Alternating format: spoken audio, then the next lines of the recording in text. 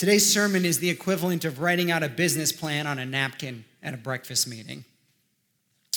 Sometimes those companies go bankrupt. Sometimes they become Facebook. So I guess we'll see what happens this morning. This sermon is a result of, I guess, too much time on my hands. I had a sermon written. I went to practice it like I always do at some point this week, and I was about 38 seconds into it and thought, I'm really bored right now. I'm going to go preach the other sermon that I wrote when I was painting. And this last week, as I was praying, and I don't know if it's because I became a father for the second time again, or I guess the second time.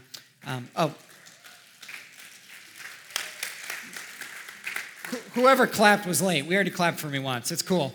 I love you, though. I don't know if it was that, if it was just having time to think and listen to worship music for really hours on end. But at one point, I had to put my paintbrush down and run inside. And I grabbed this little piece of paper here. And in about 7 minutes or so, scribbled this out. And I've reevaluated and relooked at it since then. But I wanted to share with you guys what was going on in my mind and my heart when I was doing this. And the word fear just kept coming up. And I got to this point one morning in my morning devotion I was reading, and I got so almost angry at seeing another notification pop up on my phone of a news article, so angry about watching more posts on Facebook, so angry about looking at people's eyes when you go out, because that's all you can see, and so angry at what seems like this overwhelming fear crippling people.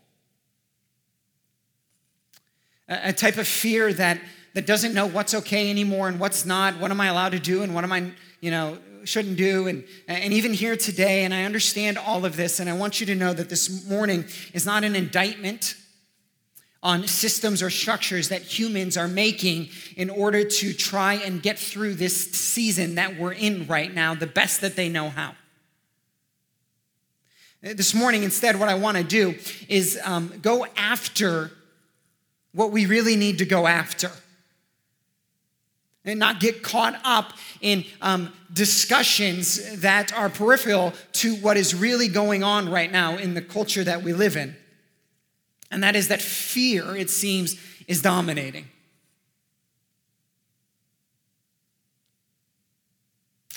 Over the last 6 months, those of you who have been around this church, I've pretty much refrained from too much speaking on current events, I'll just be honest.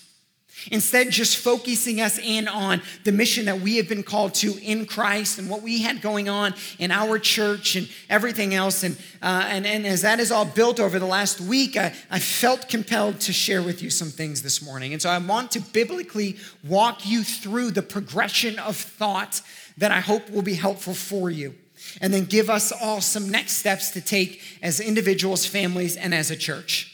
I want to start this morning in a verse, John 10:10, because all of our thinking should always start with Scripture, which is a big part of what we're discussing this morning, that everything has to come back to Scripture, that our thinking and the way we make decisions and how we view the world as followers of Christ should be through the lens of Scripture, not the news. John 10:10, the thief comes only to steal and kill and destroy. I come that they may have life and have it abundantly. I've been a pastor now for 13 years, I believe. I've never preached on this verse, which is interesting because it's kind of a big one. The thief comes only to steal and kill and destroy. I come that they may have life and have it abundantly. The text sets up a clear, two-pronged approach to life. There is one that is led by the enemy, Satan, we'll call him by name.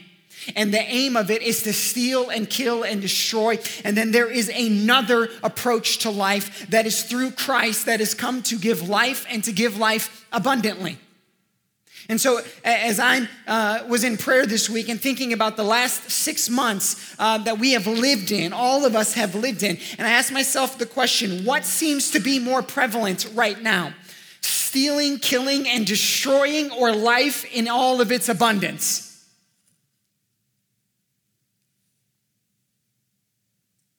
I don't think I even need to answer the question, because we're seeing it. We're seeing dreams and businesses destroyed. Hopes that your high school senior had, ruined. Disunity all across the board. Fights amongst neighbors, tragic stories. Everywhere, everywhere, everywhere.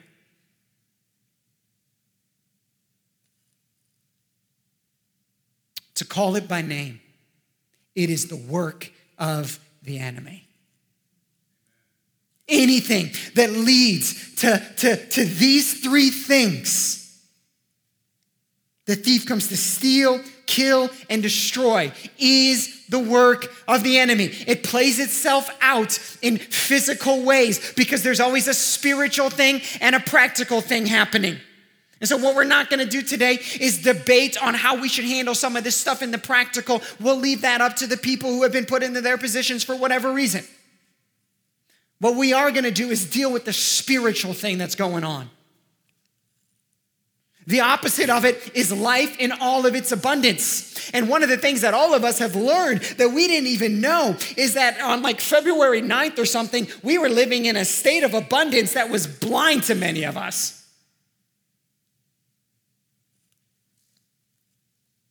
And now seems much clearer. Christ has come that we may have life and have it abundantly. That we might have abundance of relationships. That we might have abundance of joy. That we might have abundance around the things that he has called us to do. What are those things that he has called us to do?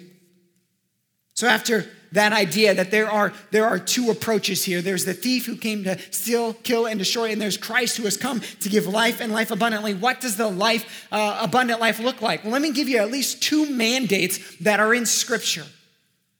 Genesis 2:15 gives us the mandate of work. We don't have time to get into an entire doctrine of work this morning, but one of the mandates, God-given mandates to humanity is to work and to provide. That God has placed it in the human heart, that God has mandated that each person work and provide, work and prosper. Another mandate that is given in the scriptures in Hebrews 10:25 is that the saints would gather. In fact, it even says, do not neglect the gathering of saints. So two mandates given to humanity in the scriptures, work and provide and gather as a church. Now let me ask you, over the last 6 months, has there been anything that has been more attacked than those two things? Has there been anything that has been more disrupted than those two things? Millions who have lost their ability to provide. Many of you afraid. Can I go to work? Should I go to work? Is it right to go to work?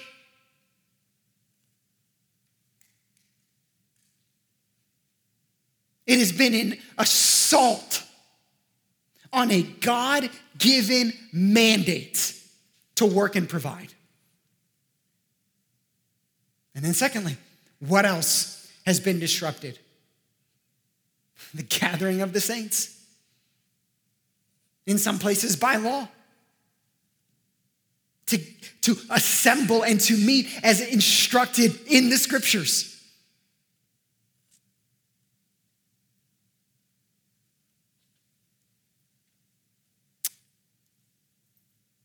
Mark chapter 9.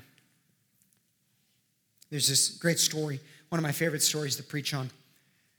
The disciples are trying to send out a demon that's in an individual. And they're working as hard as they can, and they're working as hard as they can, and they're doing everything that they know how. And they're like, I saw Jesus do this one time, let's do that. Another's like, I saw Jesus do this one time, let's do that. And nothing happens. They give effort and effort and effort and effort, and there's no movement, there's no shift. Everything keeps going on, and the demon keeps wreaking havoc in this person. And then all of a sudden, Jesus shows up from where he was, and he gets there, and Jesus dispels the demon. And they go, what happened? Why couldn't we do this? And Jesus looks and says, this one's in too deep. This one can only come out through prayer. And another text says, and fasting. The spirit's in too deep, Jesus said. This attack is so powerful. This attack, your normal tactics aren't going to work. This one can only come out through prayer. In other words, if you want to win this battle, you're going to have to heighten your attack against it. And I'll just speak for myself when it comes to my own life, every facet of it, whether it was this church or business adventures or anything else, that I feel like, and I'm sure many of you do, just completely on the defensive. Can we survive? Can we survive? Can we survive? Can we survive? And I'm wondering when the trigger goes on that says, it's time to go on offense against the actual enemy.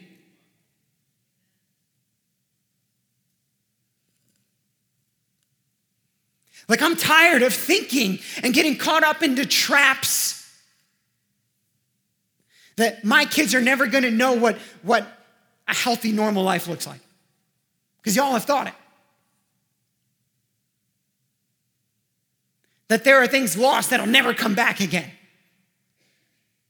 That all we have to do is sit here and we can keep trying method after method after method. And I understand why people are trying these methods, and it seems to be making no progress. And maybe it's time for all of us just to realize the spirit is in too deep. If we want to fight something that is a spiritual battle, then let's start fighting it with spiritual weapons. That it's time to go on offense.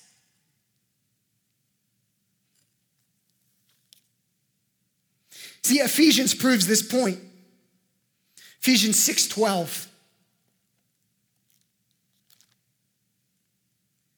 Says, for we do not wrestle against flesh and blood, but against the rulers, against the authorities, against the cosmic powers over this present darkness, against the spiritual forces of evil in the heavenly places. It's a spiritual battle. And the enemy's greatest tactic in any spiritual battle is fear. You know how I know that? Because the last 36 hours, I've had incredible fear about preaching a sermon on fear.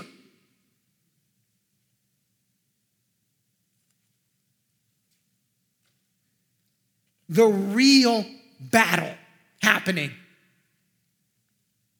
is spiritual.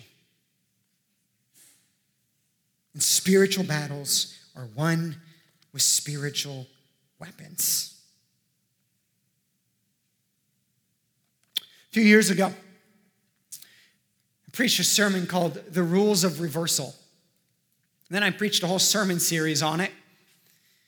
It's based on Esther 9:1. I'm going to try to say this from memory. If I don't, then, I'll just butcher it. But now in the 12th month, which is the month of Adar, and the 13th day of the same, when the king's command and edict were about to go out, on the very day when the enemies of the Jews hoped to gain the mastery over them, the reverse occurred, and the Jews gained mastery over them. It's one of those little gems in the Old Testament. And see, what it says is that there was a day when the enemy was supposed to win. But on the day when the enemy was supposed to win, the reverse occurred, and the Jews, the people of God, won instead. And so what I did in the sermon, and then what I did in the whole sermon series, is I just went back to the beginning of Esther and asked myself, well, what were the things that happened between the moment the enemy had set its sights on the Israelites and the moment the reversal occurred? And are there principles that you could pull out of that? And there were 5 of them. And the first one is to find the one person who can help. If you remember the story, it's when Mordecai goes to Esther because she was in a strategic position, and that's where that line, for such a time as this, comes. It was the first step in the rule of reversal that she was the one person who could help. And so then it began the process. And step 2 was to gather the group. And step 3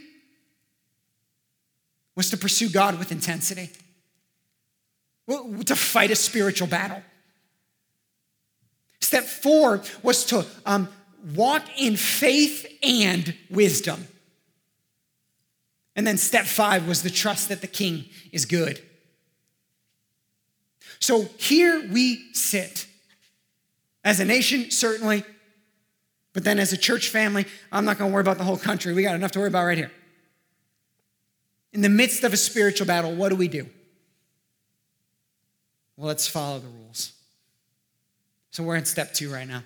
Gather the group. Boom, we did it. Good work. Step 3. Pursue God with intensity. Friends, I think it's time for us as a church body to identify, as we've already said, that there's a spiritual battle. And by the way, what does that look like? It looks like fear. It looks like worry. It looks like anxiety. It looks like sleepless nights. It looks like disunity and division where there previously was relationship. It looks like fighting over earthly tactics and things. This is what the spiritual battle looks like. And we think it's a practical battle, but it's a spiritual thing underneath that's stirring it all up.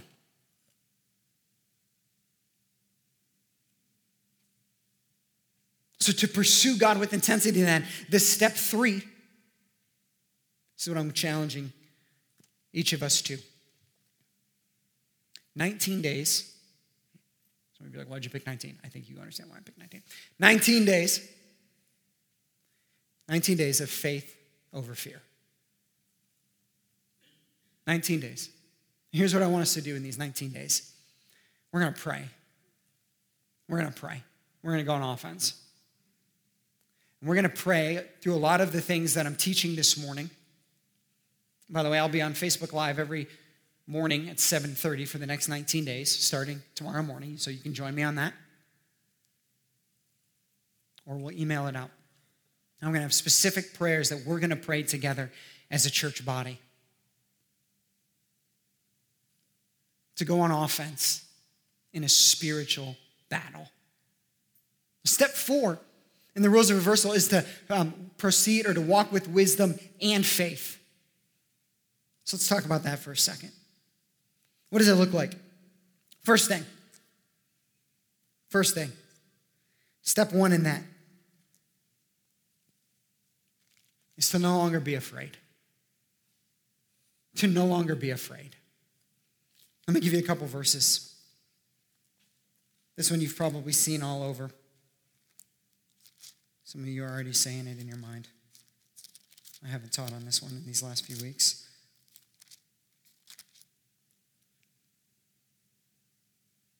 For God gave us a spirit not of fear, but of power and love and self-control. You know that word fear in there is, that particular word fear is only used once in the scriptures. It's a word that mostly means cowardice. And what it particularly means is cowardice in the face of spiritual battle. It means it doesn't mean to be reckless. It doesn't mean that because there's no fear, then I should just be reckless and I should go do whatever I want. Yesterday when I was doing yard work, I got stung by bees 3 different times. I have not been stung by a bee in a very long time. I remember that it hurts. I could say, I'm not afraid of bees. I could pray the bees away. If I go back to do the yard work there, what's going to happen? I'm going to get stung by a bee. Just saying I'm not afraid of bees doesn't do anything. There's wisdom to apply. But the verse and the heart of it is this: to not be afraid of spiritual battle. To not be afraid of it. Why? Because we have been given instead a spirit of power, love, and self-control. One says sound mind. In other words, we've been given a spirit of power, of love, one for another. You see how this verse brings everything in together? It's saying you have been given power, you have been given love, so what you do and how you act should encompass the unity of the body of Christ. You've been given power, you've been given love, and you've been given sound mind, which basically means wisdom. So you've been given power, you've been given wisdom, and it should be applied in a way that is loving. But you should not be afraid to go fight the spiritual battle. Zephaniah 3:17 says it this way, for the Lord your God is living among you. He is a mighty Savior. He will take delight in you with gladness. With his love, he will calm all your fears. The first step in proceeding through this is to no longer be afraid. Is to as one text says, to gird yourself up, or to, as we would say in modern language, to psych yourself up, or to gear yourself up, and to say enough is enough. The thief has stolen, has killed, and has destroyed enough, and I'm not gonna just sit back and do nothing anymore. It's time to fight a spiritual battle.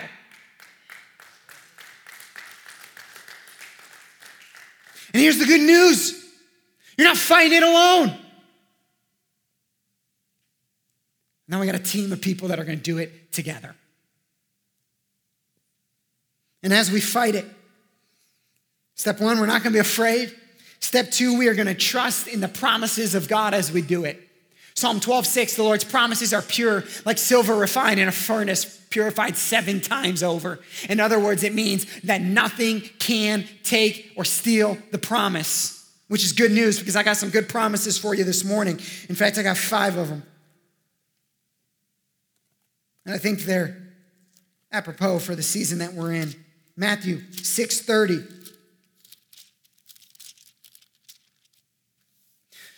Is anyone else tired of hearing over and over and over how much worry and anxiety are destroying people?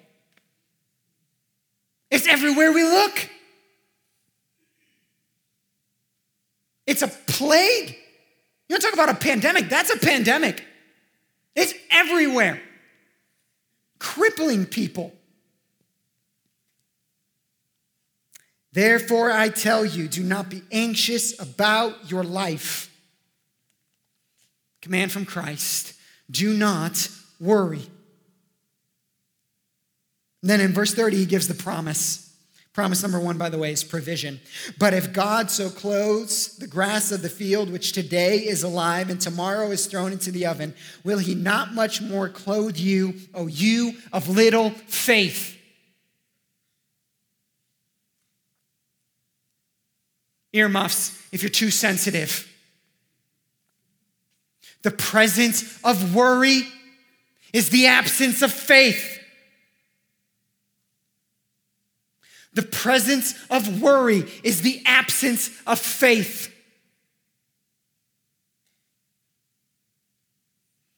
Oh, you of little faith. Promise number 1 is provision. That God is going to provide for his children. That he's going to take care of you.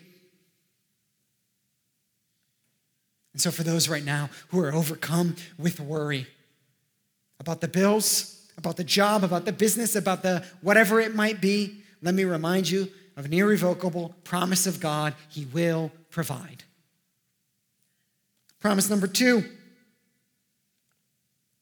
power. 1 John 4:4. Oh, greater is he that is in you than he that is in the world. Okay, I was going to get there eventually. Power. When you're fighting a battle that you think you can't win, it's scary. And the problem is some of us might still think in here that we can't win. You can win. He already did win. We walk in victory, not defeat. You have all of the power that you need for the battle in Christ. Greater is he that is in you than he that is in the world. Whatever is seeming to dominate in the world, it submits itself to Jesus in his name and authority. Promise number 2, power. Promise number 3, peace.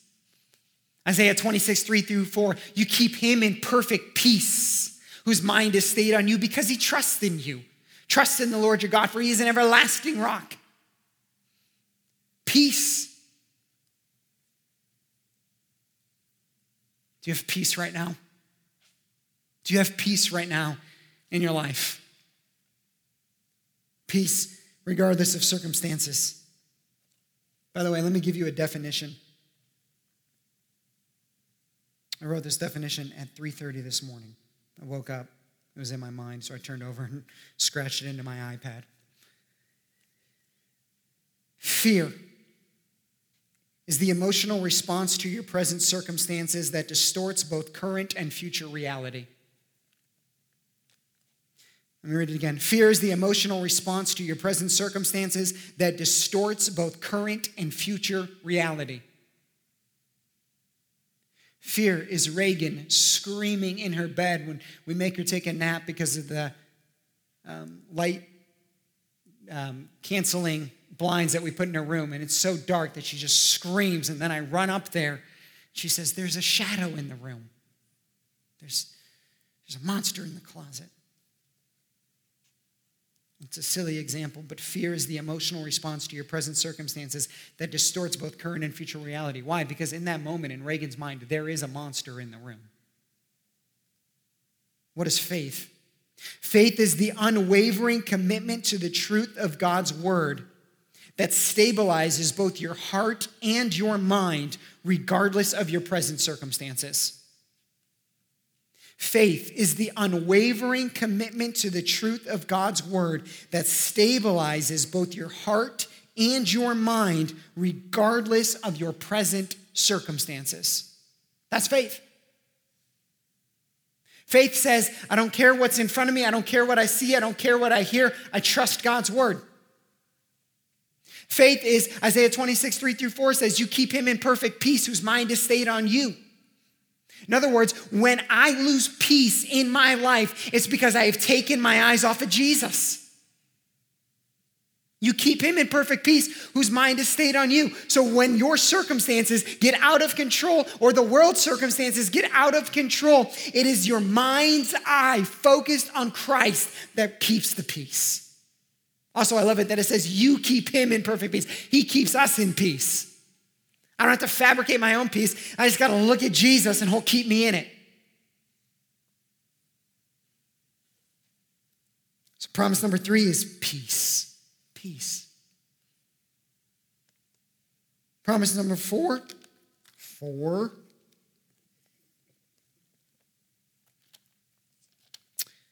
My voice is cracking and I have a zit the size of a beach ball on my chin. It's right here. You guys have already seen it. I don't have to tell you. 12 again.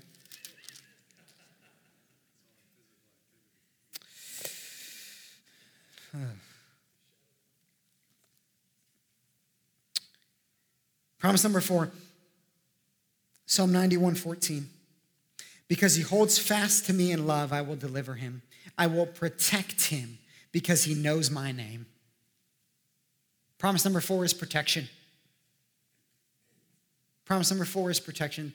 God's protection. Now let's just speak the obvious. Because some of you are thinking right now, so does that mean that if I pray enough, I can't get COVID? Does that mean if something bad happens to me that God isn't protecting me anymore? Does that mean that bad things aren't going to happen if I'm in Christ? Does that mean if I have enough faith that nothing bad will ever happen? I can't remember how I've set these questions up, but the answer to all of those questions is, of course it doesn't mean that. Christ himself said, in this world there will be trouble. He also then goes on to say, but I have overcome the world. What does this verse mean? It is mean that the sovereign power of God is always present in your life. Always present in your life. We can't get into the massive question of why do bad things happen to good people. And I'm not going to sit here today and fill you with a lie. I am going to tell you that I pray every single day for the protection of God over myself, over my family, and over each and every one of you. And I pray that prayer in faith. And you know what I also pray? But your will, not my will, be done. That I can also trust God's sovereignty in the midst of anything. But the promise of protection is there as an anchor for our soul. Promise number 5. Jesus says it in Matthew 28, I will be with you always. Promise number 5 is the presence of Christ with you at every moment. So let me just recap those real quick for you, just in case you're trying to understand as you go into this spiritual battle that you no longer have to be afraid. Why? Because you can trust the promises of God, his provision, his power, his peace, his protection, and his presence. You're not walking into battle ill-equipped. You're walking into battle, into spiritual battle, with all of those promises behind you. So after we're no longer afraid, after we settle that in our heart, after we say we're going to trust God's promises, what do we do next? We walk in faith. We walk in faith, in an unwavering commitment to God's truth, regardless of our present circumstances. What does that look like? Psalm 43:3 says it this way: send out your light and your truth. Let them lead me. Let them bring me to your holy hill and to your dwelling. Send out your light and your truth. This is Psalm 43:3. Send out your light and your truth. You know what his light and his truth is? It's his Holy Spirit and it's his scriptures. In other words, it's saying, Lord, you, through your Spirit and through your scriptures, lead me. Let that clear the way. I'm going to follow you in your Spirit and in your scriptures into a place of worshiping you with my life. That's what it means to walk in faith. To walk in faith then is I want to be filled with the Holy Spirit and I want to be instructed by your holy scriptures, all of them. And I'm going to let that be the thing that leads my life. I'm not going to let the news, I'm not going to let other ideas, or as Paul calls them, empty philosophies. I'm not going to let empty thinking. I'm not going to let wrong thinking. I'm not going to let other things control my thinking. I'm going to let your Spirit and your word dictate how I think and how I proceed. Part of that, by the way, is anchoring yourself in the truth of these scriptures. Anchoring yourself in his provision and his peace and his power in these things. You know what else it is to walk in faith? Psalm 24. May he grant you your heart's desires and fulfill all your plans. I've spoken on this verse before as one of those verses that sometimes we go, am I allowed to pray that one? May he grant you your heart's desires and fulfill all your plans. But most of you know Psalm 37:4, delight yourself in the Lord's, no, I'm messing it up. Basically, as your desires align with his heart, he delivers. Psalm 24, may he grant you your heart's desires and fulfill all your plans. How many of us have taken what God had planted in our hearts and just set it aside and said, I guess I was wrong? You've let fear overcome it. You've let the anxiousness of the world, you've let the worriness that's all floating around come in and distort what God had called you to. And you've set it aside. Walking in faith is saying, God, grant the heart's desires that you placed in my heart. Help me to step back up. Help me to rise back up and to believe again that you're still as powerful as you were.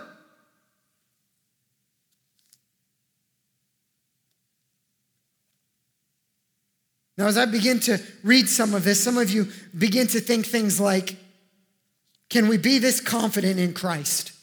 Can we be this bold in Christ? Let me give you a couple of reasons why I'm pretty sure you can. First, it is said of the church that we are given the authority to loose things and to bind things. To loose things on earth so that they might be loosed in heaven, to bind things on earth so that they might be bound in heaven. The staggering thing about this passage is that the work actually starts on earth and goes up to heaven before coming back down. In other words, that for certain things to be loosed and bound, it is required of us to pray, to actually fight and wage the battle. That scripture starts off by saying we're 2 or 3. Well, there are more than 2 or 3 here, so that one is a check.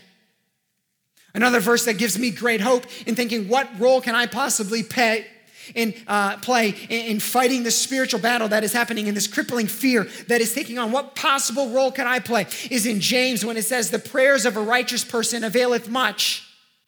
And that particular passage is talking about Elijah. And it's a moment in the New Testament when they look at an Old Testament character who we often look and we think those Old Testament characters are like superhuman, supernatural, super this, super that. They didn't even have the gospel yet.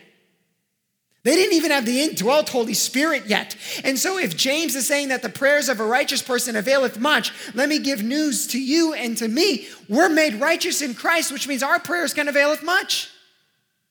And so the example given there is Elijah prayed that it wouldn't rain and it didn't rain. And then Elijah prayed that it would rain and it did rain. And that is the example that a New Testament author gives for how much power and prayer you and I have in the name of Christ. The example given is that he prayed a drought in for 3 years. Now, we either believe that the Bible is inspired and God wanted him to use that example, or we don't. But I think what the point is that the prayers of a righteous person availeth much, and you, if you're in Christ, have been made righteous. Which means your prayers can make a difference. Our prayers collectively can make a difference. Just in case you're not with me yet, let me give you one more.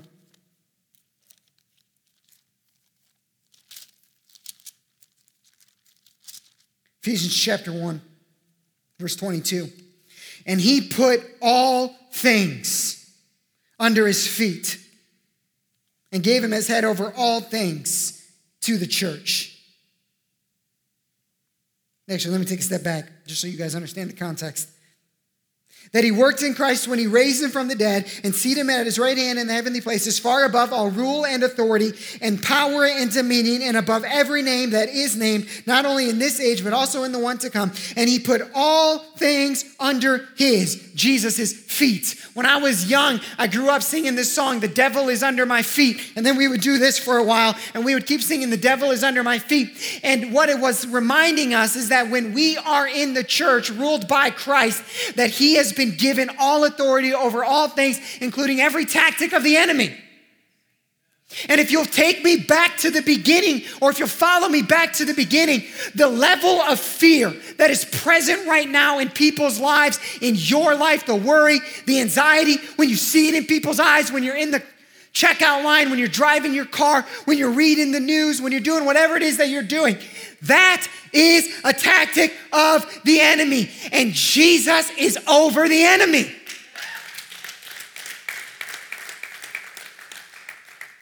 And I'm just fed up believing, or maybe not believing, that I can do anything about it. The prayers of a righteous person availeth much. Start praying, guys. It's time to go on offense. I've got desires in my heart and plans that I want to see happen in my life. And I'm not letting the enemy take them. And so do you. So start praying them back. So that's what gives me hope to fight this battle.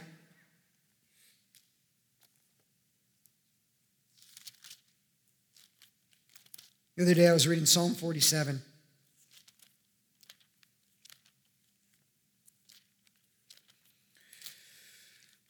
Almost there. You guys, I watched a lot of golf when I was growing up. And I still remember the 97 Masters. Some of you are like, the only thing that's more boring than golf is a story about golf. Well, give me a moment. The 97 Masters is when Tiger Woods set every single record. I mean, it was unbelievable. And early on in the tournament, you would watch Tiger make a good shot, and Tiger was still somewhat of an unknown then. And he would get the two-finger golf clap early in the tournament. You guys know the two-finger golf clap? If you know it, can you give it for me a little bit? It's like that. It's like, okay. Now, by like Saturday, people were starting to kind of, like, this is interesting. What's this guy doing? Okay. And so then it would be like the, not just the 2-finger, but the real golf clap, which is like, so you'd be watching the tournament, right? You got all of these people in their nice colored polos, okay? Watching this 21-year-old shatter every single record, and he'd make this putt, and there'd be this.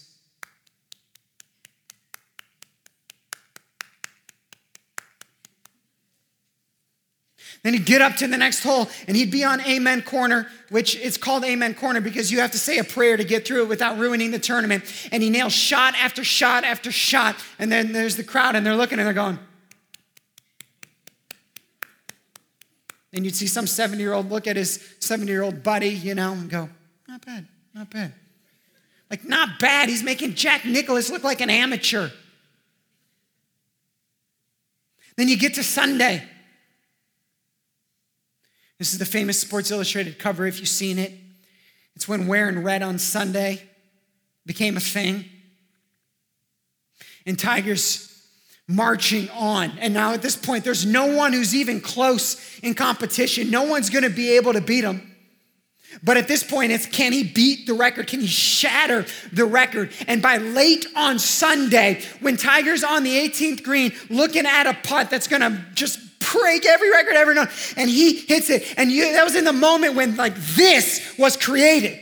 Okay, like if you've ever seen like the Tiger, this, whatever, that's when it was created, in that moment. And as you see Tiger doing this in the background anymore, they're not doing this. You've got these like old stodgy millionaires in the background with their hands in the air going, ah! Like they forgot that they're 1%ers and they're at Augusta. Like something finally broke in them, and it was a 21-year-old playing golf that they lost all sense of sensibility and threw their hands up and said, "This is awesome!"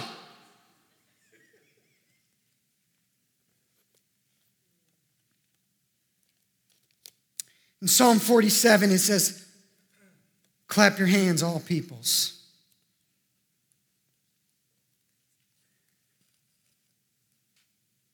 Sometimes we look at God, or I can look at my own life and I can say, man, 4 years and a couple months ago, I remember sitting in my basement, sobbing, wondering what was going to become of my life.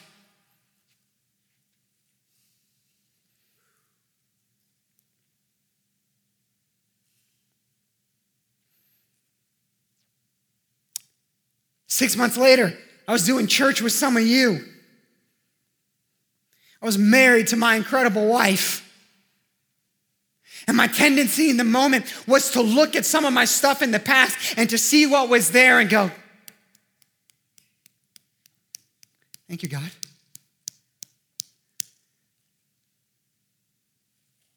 And then a couple months later, to my glee and my wife's horror, she walked out of the bathroom and said, "I'm pregnant." And I said,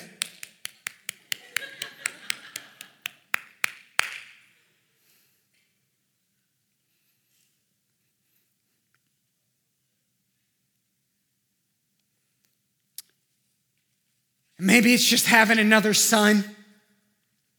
Maybe it's, or child. Maybe it's, someone's like, wait, what? Lindsay, there's no other kids, I promise. Maybe it's having another kid. Maybe it's walking in this auditorium and seeing it repainted and looking incredible. Maybe it's getting text from you guys of encouragement this week. Maybe it's just watching the faithfulness of God accumulate into this moment where when the world is cowering in fear and playing defense, we're asking questions like, should we make the largest purchase in the history of our church? Can we secure a bank loan? Can we raise money in July in the midst of COVID? And God's saying, yep, yep, yep. And now I'm looking at where we're at right now with a relaunch coming up in a month, and the enemy's saying, bad idea, bad idea, bad idea, bad idea. No one's spending money on marketing right now. No one's doing this right now. Bad idea, bad idea, bad idea. And all I can do is look back over the last 4 years at the enemy and say, woo, you lost.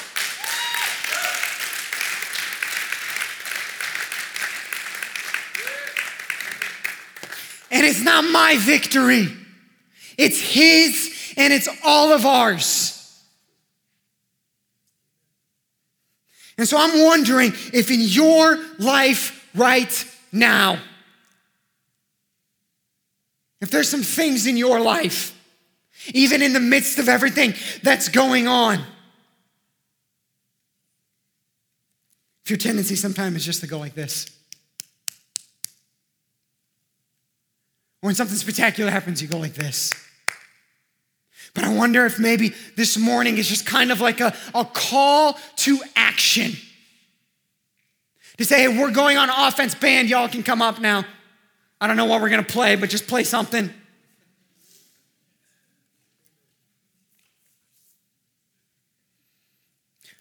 I can sincerely tell you I have no idea what time it is and I don't care.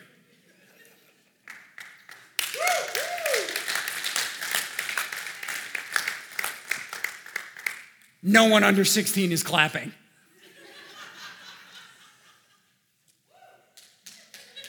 Is that, I don't know who that is, but all right.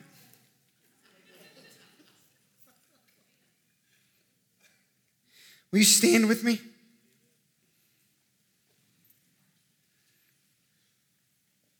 What are we playing? Oh, it's a beautiful name.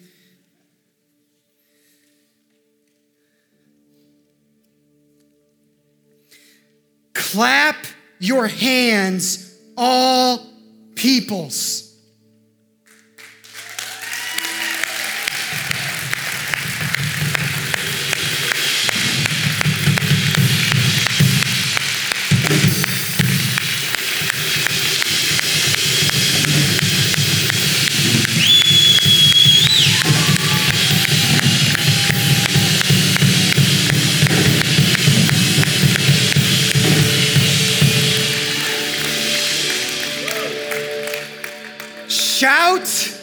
Shout to God with loud songs of joy. Some of you are nervous clapping.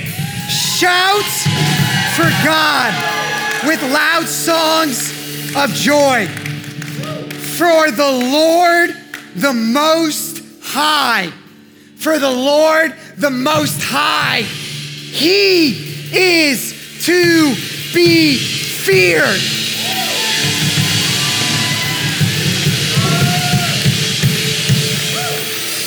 There is only one thing, one power, one authority in your life that deserves fear, and it's Him.